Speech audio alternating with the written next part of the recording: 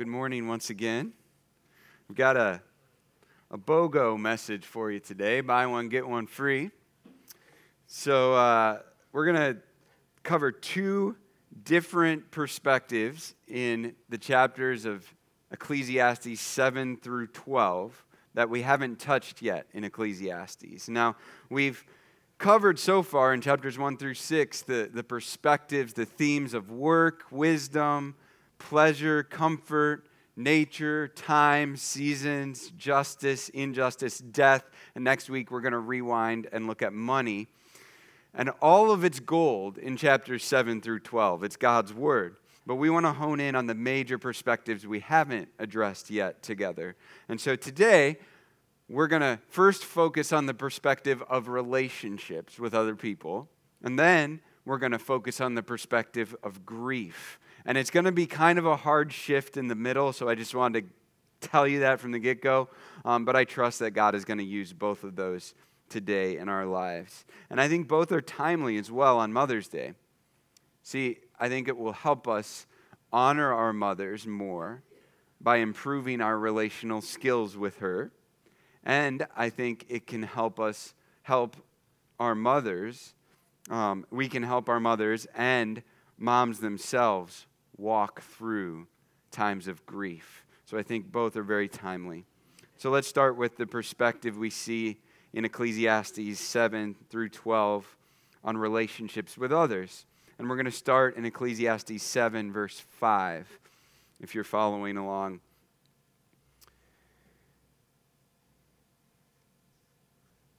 We're using the CSB, if you can quickly change translations on your app. Ecclesiastes 7, verse 5, it says, "It is better to listen to rebuke from a wise person than to listen to the song of fools." He's saying we need to listen to wise critique from others. He's saying it's actually better for us when a wise person comes and says, "Hey, have you ever considered this?"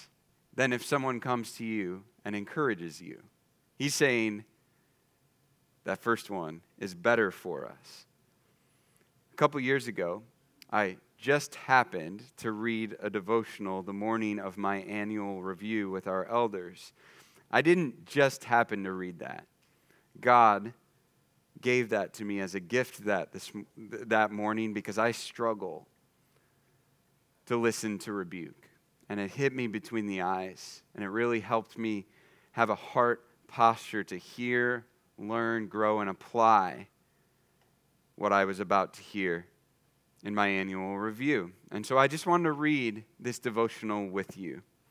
This is by Paul Tripp in his devotional New Morning Mercies. It's on the screen for you as well. "I wish I could say that this is not my struggle. I wish I could say that I fully accepted the reality of my spiritual battle. I wish I could say that I'm always thankful for the help God provides. I wish I could say that I'm always open and approachable. I wish I could say all these things, but sadly I can't.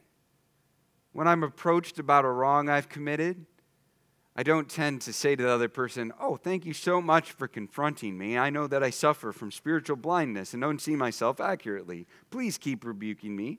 I know it's a visible sign of God's love.' No. There are two things that tend to be more natural for me as I feel my ears redden and my chest tighten. I first activate my internal defense system and mount arguments in my mind against the charge. Perhaps I was misunderstood. Maybe this is an invalid judgment of my motives. Perhaps what this person thought I did, I just didn't do. Then I work to erect arguments for my righteousness. I list all of the good but maybe unnoticed things I am doing. I work to convince myself and the person confronting me that I am righteous. And in these two actions, not only am I neglecting empirical evidence of the sin that still resides in my heart, but I am also defending righteousness that doesn't exist." Here's the sad part. In doing both of these things, I'm devaluing the grace that is my only hope in life and death. To whatever extent I am able to convince myself that my sin isn't really sin, that is, that my little wrongs do not really rise to the level of what Jesus died for, I'm not really that excited about grace. Why? Because I have convinced myself that I don't really need the rescue and forgiveness that grace offers. And to the degree that I am able to work myself into believing that I am righteous, I have less esteem for the perfect righteousness of Christ, which is the only righteousness with which I can stand before God. So I may have a crisp and clear theology of grace, and I may be able to point to passages in God's Word that clearly preach that grace, but where the rubber meets the road in everyday life, self-righteousness stands in the way of that grace having functional and transformative value in my life. My defensiveness in the face of the confrontation of the body of Christ and the convicting ministry of the Holy Spirit stands as a practical denial of what I say I believe.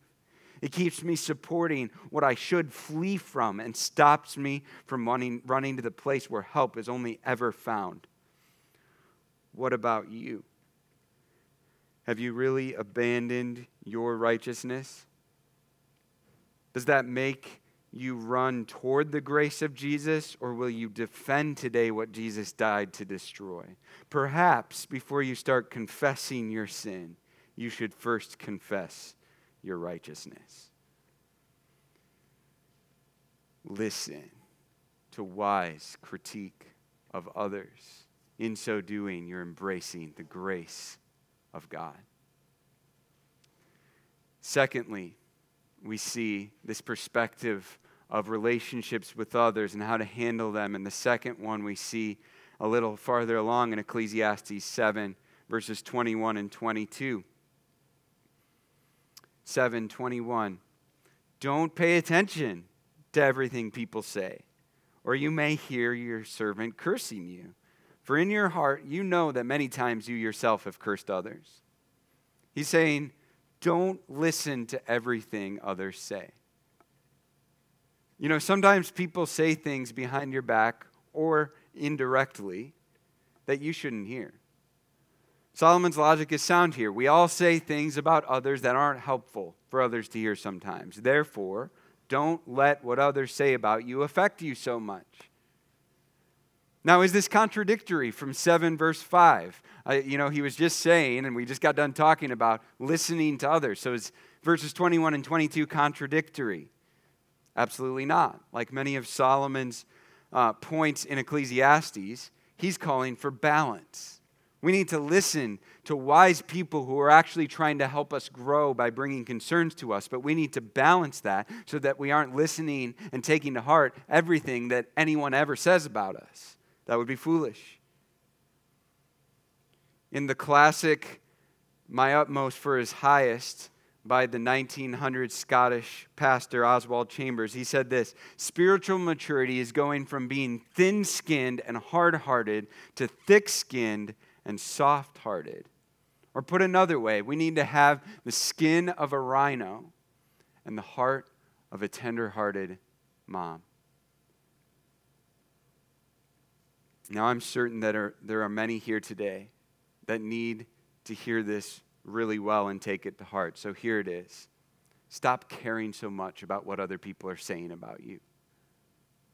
Stop caring so much about what you think other people are saying about you. Be free. Don't live in that bondage. You want to live in anxiety and stress? Think about what other people are saying about you all day. But if you want to be free of that, let it go. People love to talk and talk and talk and talk and talk, and often they're saying absolute nonsense. Here's what you need to hear in your life. You need to hear, first and foremost, the Word of God. You need to have your Bible open and then keep coming back to it and the truths in it. You need to hear from Him, first and foremost. Then you need to hear from wise, godly people in your life, even when they're saying things that are hard to hear. And then you need to ignore and throw away almost everything else, all the other chatter that people are saying about you. This really is the key to living a peace-filled, less anxious, Christ-exalting life. Stop caring so much what other people are saying about you. Some of you today, need to do this exercise. You need to get out a piece of paper, and you need to get out a pen, and you need to write out all of the things that you think other people are saying about you, or you know that other people are saying about you. You then need to rip it into shreds and throw it in a fire. And then you need to say, God, help me in my heart and mind to also throw those things into the fire so that you can be free. Don't listen to everything others say about you. Third, we need to be calm with others. A couple chapters over in Ecclesiastes 9, verses 17 and 18. 9, 17, and 18. It says, the calm words of the wise are heeded more than the shouts of a ruler over fools. Wisdom is better than weapons of war, but one sinner can destroy much good. You want to actually be heard by others? Be calm. I have the privilege and have had the privilege for several years serving alongside Tim Ellis as an elder. And there's been many, many times where the rest of us in the room at elder meetings are kicking around ideas and getting passionate, and there's a bit of tension, and we can't figure out what to do. And Tim goes, what about this? Mic drop. And we're like, that's it. Why do we listen to Tim? Not only because he is a wise, godly man who brings wise things. It's because, 9 verse 17, the calm words of the wise are heeded. He was calm and brought calmness to the situation. And I can't thank you enough for that, not only in the elders' life, so to speak, but in my own life, Tim. So I appreciate you. Kids in the room, imagine the joy you could bring to your mother today if you were calm when she asked you to go do something. There's a thought. A page or two over for you. Ecclesiastes 10, verse 4. Same thought. 10:4. If the ruler's anger rises against you, don't leave your post, for calmness puts great offenses to rest. Calmness. My mentor and friend Steve Pinkley, executive director out at Hidden Acres, told me in the midst of COVID, he said, Matt, you need to be a duck. And I'm like, I don't think I do. And he's like, no, you need to be a duck. Hear me out. And he's like, see that duck out on the water? It looks really calm. But below the surface, it's probably freaking out, trying to stay afloat. He's like, that is what you need to be as a leader right now. I love that illustration. Sometimes, it says in this verse, sometimes a ruler's anger will rise against you in life. Sometimes there will be things that just come at you. Stay calm. Be a duck. Now, on the other hand, let me say this. Don't be a doormat. But my guess is that for a lot of us, you probably don't have a problem with that. I think a lot of us are way too reactive and even radioactive. And we need a lot more of the fruits of the Holy Spirit, of gentleness and patience and kindness and self-control. And if that's you, this verse says it well. Calmness puts great offenses to rest. Now, this might be a hard word for you. This is a hard word for me personally. For those of us who are naturally very passionate or animated or reactive, this could be a hard word for you. Recently, I got away to rest and be with Jesus for a couple days, which I'm not going to stop saying this. I said it last week. I'll keep saying it. Do it. Put it on your calendar this spring, summer, fall. Find some time, half a day, a whole weekend, whatever. Get away. Bring a journal. Bring the Bible. Be with Jesus. But as I did this, as I read God's word, I saw something in Scripture that I hadn't noticed before, and it was talking about how God is zealous. What is zeal? It's passion. God is passionate. And as a person who is rather passionate, in fact, that is the word people usually use to describe me first, that was great news. God is too. I'm not crazy. Well, maybe a little. But God is passionate. And I also saw that God wisely pours out his passion, get this, at just the right time, on just the right things, and in just the right amount. God is passionate at just the right time, on just the right things, at just the right amount. And my prayer for the last couple years for myself, and my prayer for you as well, if you struggle to be calm, is that we can be like Jesus, who, when he was insulted, he did not insult in return. When he suffered, he did not threaten. Instead, he did what? He entrusted himself to him who judges justly. 1 Peter 2:23. That is my prayer for us.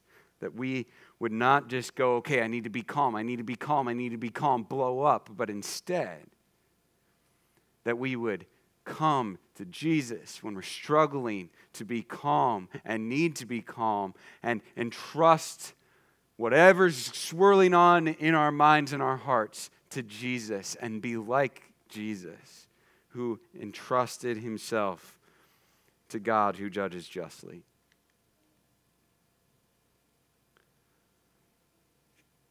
Fourth piece of wisdom in interacting with others is that we need to be slow to speak to others. Ecclesiastes 10:12 through 14. 10:12. The words from the mouth of a wise person are gracious, but the lips of a fool consume him. The beginning of the words from his mouth is folly, but the end of his speaking is evil madness. Yet the fool multiplies words. No one knows what will happen, and who can tell anyone what will happen after him? So verse 12,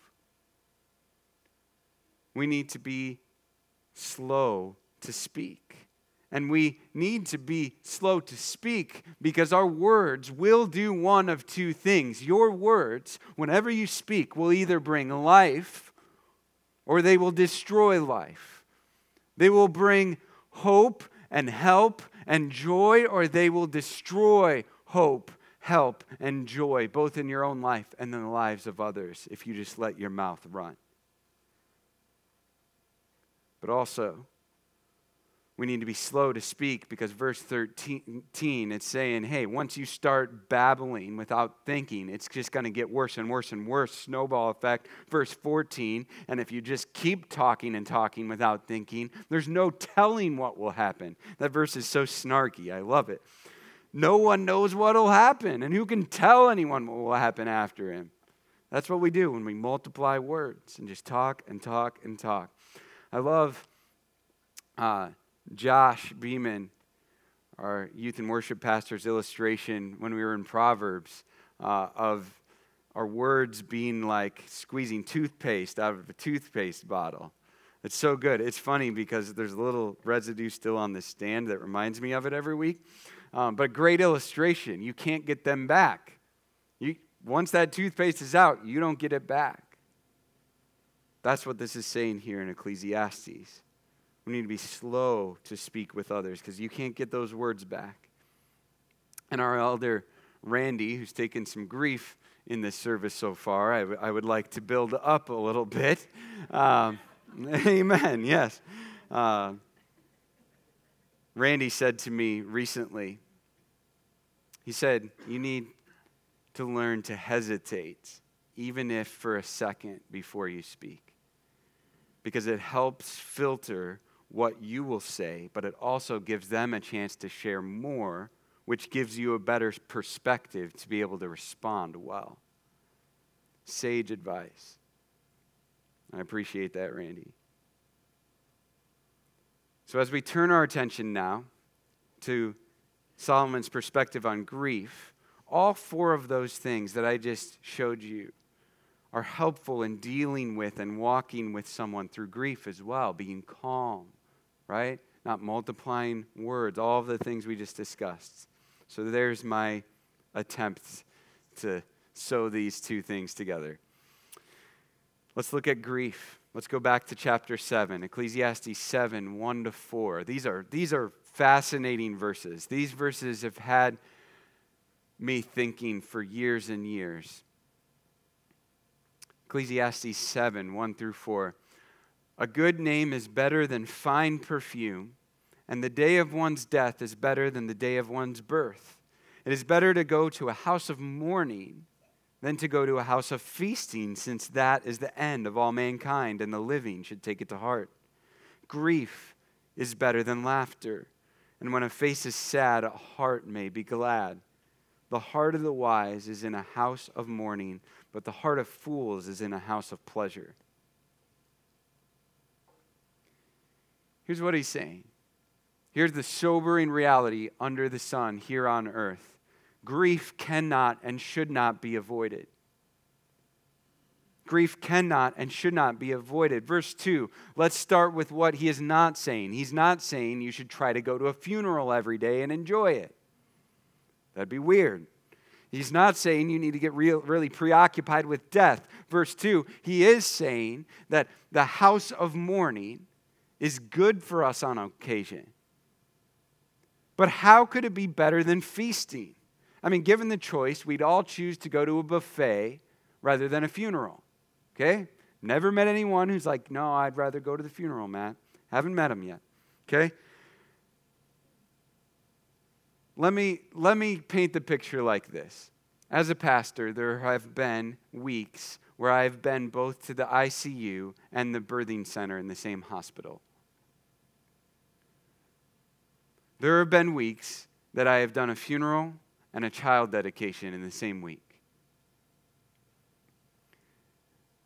Literally staring life and death both in the face. Do you know what has made me more like Christ? Do you know what has grown me? Do you know how God has used me the most? Guess what? It was at the funeral.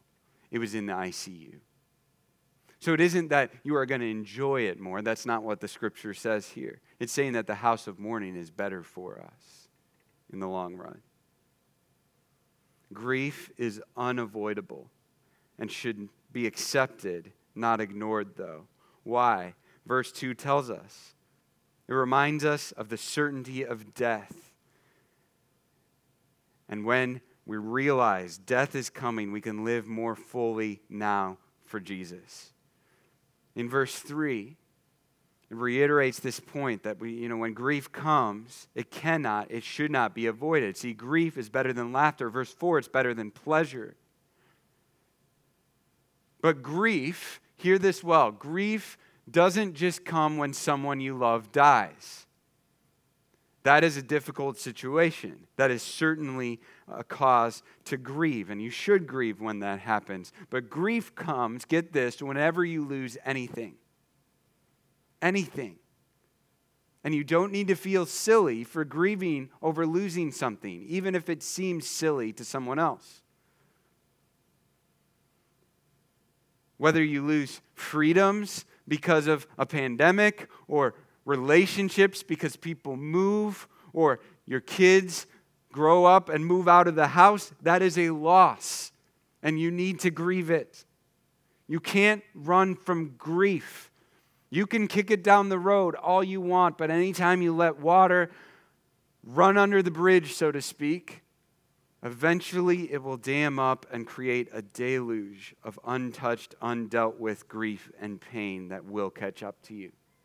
People try to run from grief all the time. They try to numb it with alcohol and food and drugs and working out. They try to ignore it with new relationships in their life, new diets, new toys. They try stuffing it and pretending like everything's just fine when it clearly is not. But it will catch up to you. No one outruns grief. And men, hear me well, and I'm sure some women as well, that you fit this description. But men, listen up. Being strong for your family does not mean being stoic at a funeral. Being strong, being a man, is being man enough to weep and experience the grief head on, and in so doing, setting a healthy example of Jesus, who wept when his friend Lazarus died. We need to get that mindset out of our heads and out of our church family and out of our families. You kick grief down the road, you and your whole family will be hurting even more. But here's the good news. The good news is that grief is actually a human emotion given to us by God. God, in His grace, gave us grief to be able to process and experience loss. See, He saw the mess that we made of this world in our sin. We messed it up. But instead of saying, serves you right, He gave us the outlet of grief to mourn over what He also mourns over, loss. Which leads to the next point. Grief directs us to God. Ecclesiastes 7:14. In the day of prosperity be joyful, but in the day of adversity consider, God has made the one as well as the other, so that no one can discover anything that will come after him. Grief directs us to God. We learn here that God has made every type of day, good, bad, joyful, painful. And the end of this verse tells us the reason that it's so important that we remember that God made both types of days is to keep us humble. See, He is God. We are not. So bad, painful, grief-filled days are designed to direct our gaze and attention to God Himself. Certainly, though, those days will bring to mind all sorts of mysterious questions about God and pain and suffering. Absolutely. And there's great answers for those things, praise God, that I would love to talk to you about if you're just really wrestling with questions of evil and pain and God allowing those things and how does all of that work. And I have addressed that in past sermons and will in the future, but I'd love to talk to you personally as well to help you process that. But the point here is that regardless of God's mysterious purposes, grief and pain does direct us to God, unlike anything else. C.S. Lewis, in his book, The Problem of Pain, said, pain insists on being attended to. God whispers in our pleasures. He speaks in our conscience, but He shouts in our pain. It is His megaphone to rouse a deaf world. So often in our prosperous, joy-filled days, we can lose all sight of God. But grief is a megaphone from God, calling us to run to Him. Now I want to go forward a few pages to Ecclesiastes 12, verse 1, for some more perspective on grief. Ecclesiastes 12:1. He addresses a particular type of grief here, and it's the grief from the aging process. Ecclesiastes 12:1. So remember your Creator in the days of your youth, before the days of adversity come, and the years approach when you will say, I have no delight in them. Now, if you just keep following along, I'm not going to read them, I'm going to explain them. In verses 2 through 7 here, Warren Wiersbe gives a list of what the possible meaning of the specifics in these are. And I agree with Wiersbe that this is a metaphor of a house falling apart, much like a human body as it ages falls apart. Listen to this. Verse 3 talks about guardians of the house, the guardians of the house trembling. That means as you get older, your arms and hands often start to tremble. In verse 3, the strong men stoop, talking about legs, knees, shoulders, weakening, sometimes walking bent over. In verse 3, women grind grain cease, is talking about people losing their teeth. Verse 3, windows is referring to vision, your vision beginning to deteriorate. In verse 4, the doors shutting, your hearing starts to fail. In verse 4, when you rise up, it's talking about when you wake up early, you wish you could sleep longer, but you're just having a hard time sleeping.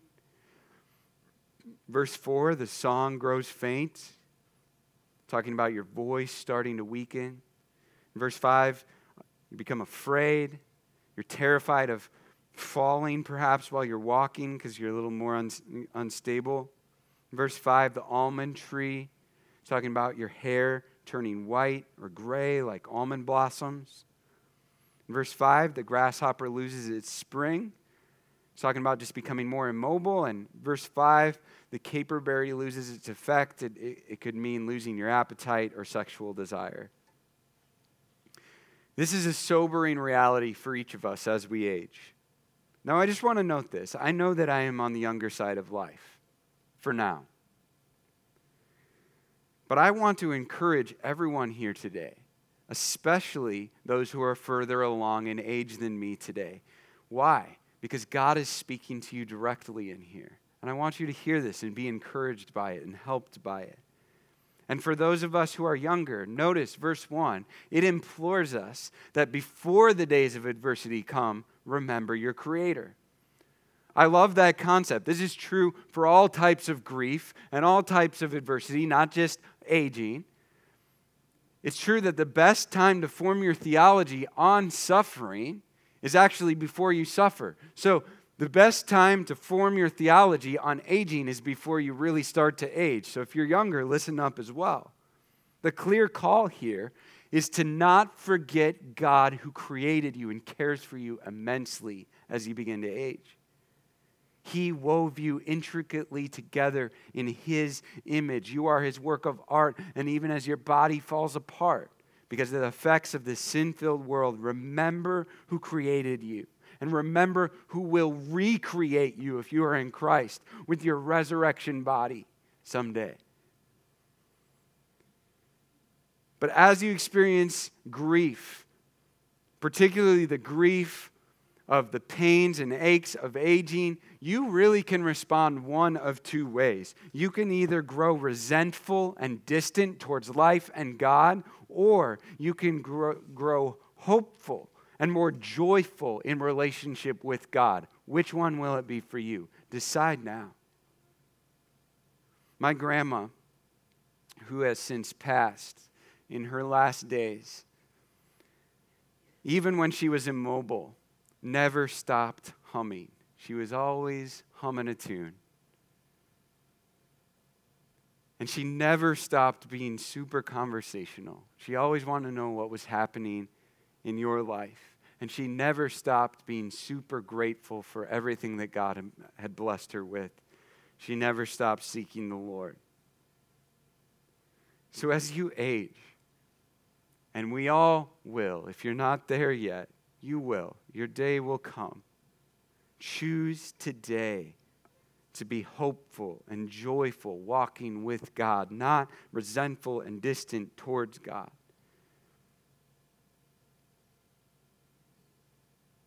What's great, though, is that God doesn't just merely say, hey, when you're grieving, whether it's from aging or from the loss of anything in life, God doesn't just say, hey, remember me. He takes it to the next level, and He walks with us in our grief. And that leads to the last point. Here's the hope-filled reality under Christ. Jesus walks with us in our grief. Psalm 23, 4 and 5. Even when I go through the darkest valley, I fear no danger, for you are with me. Your rod and your staff, they comfort me. You prepare a table before me in the presence of my enemies. You anoint my head with oil. My cup overflows. What a word from God, right? Psalm 23, 4 and 5 is describing what it means that Jesus is not simply our Savior, although He is. He is not simply our Lord, though He is. He is our friend who is with us even when we grieve. Psalm 23, 4 and 5 could be unpacked for literally hours. But I want to look at what Jesus promises us in these verses when we grieve. Here's what He promises us. He's saying, I am with you right now as you grieve. He's saying, I am comforting you in just the right way right now. It may not even feel like it, but my rod and my staff, they comfort you. I'm comforting you in just the way you need to be right now.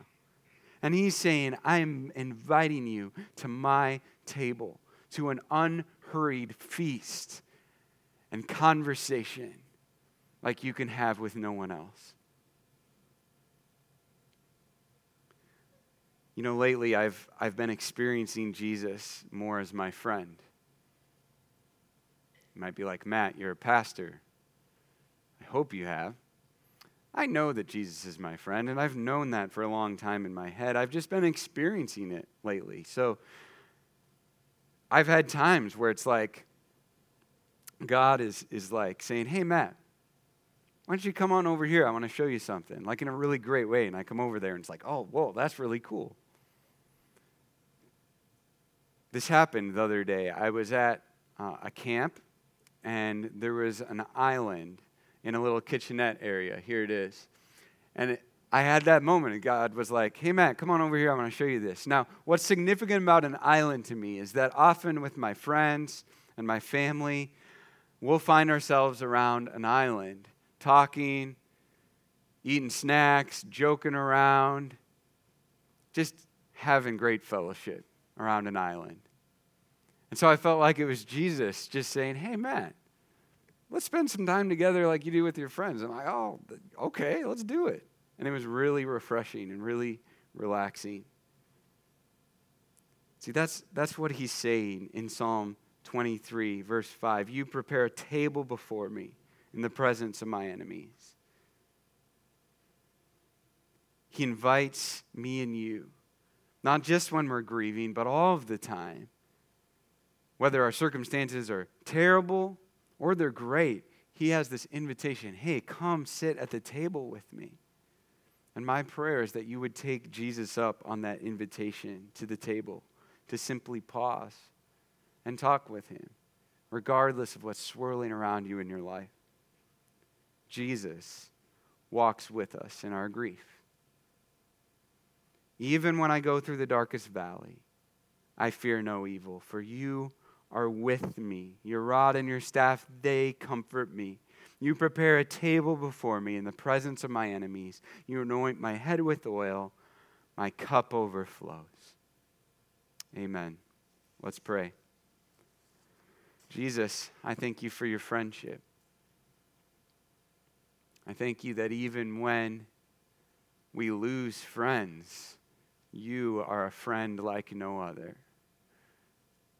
I pray for those in here this morning who are grieving. I pray for those in here who have lost relationships, who have lost people to death. Pray for those who have lost opportunities, for those who have lost anything, that they would know without a shadow of a doubt that you are with them, Jesus. That they would experience your presence and your friendship. And I thank you so much for your word, Jesus. I pray that Psalm 23 would be experienced in each person's life here, Jesus, just like I've been experiencing it lately, but in their own unique way. That whatever that is, that environment that's just really inviting and reminds them of friendship, that you would just be so gracious to place those circumstances in their life and just whisper to them, I love you, and I'm your friend, and we're going to walk through this together. In Jesus' name I pray. Amen. You guys stand with us and sing this last song together.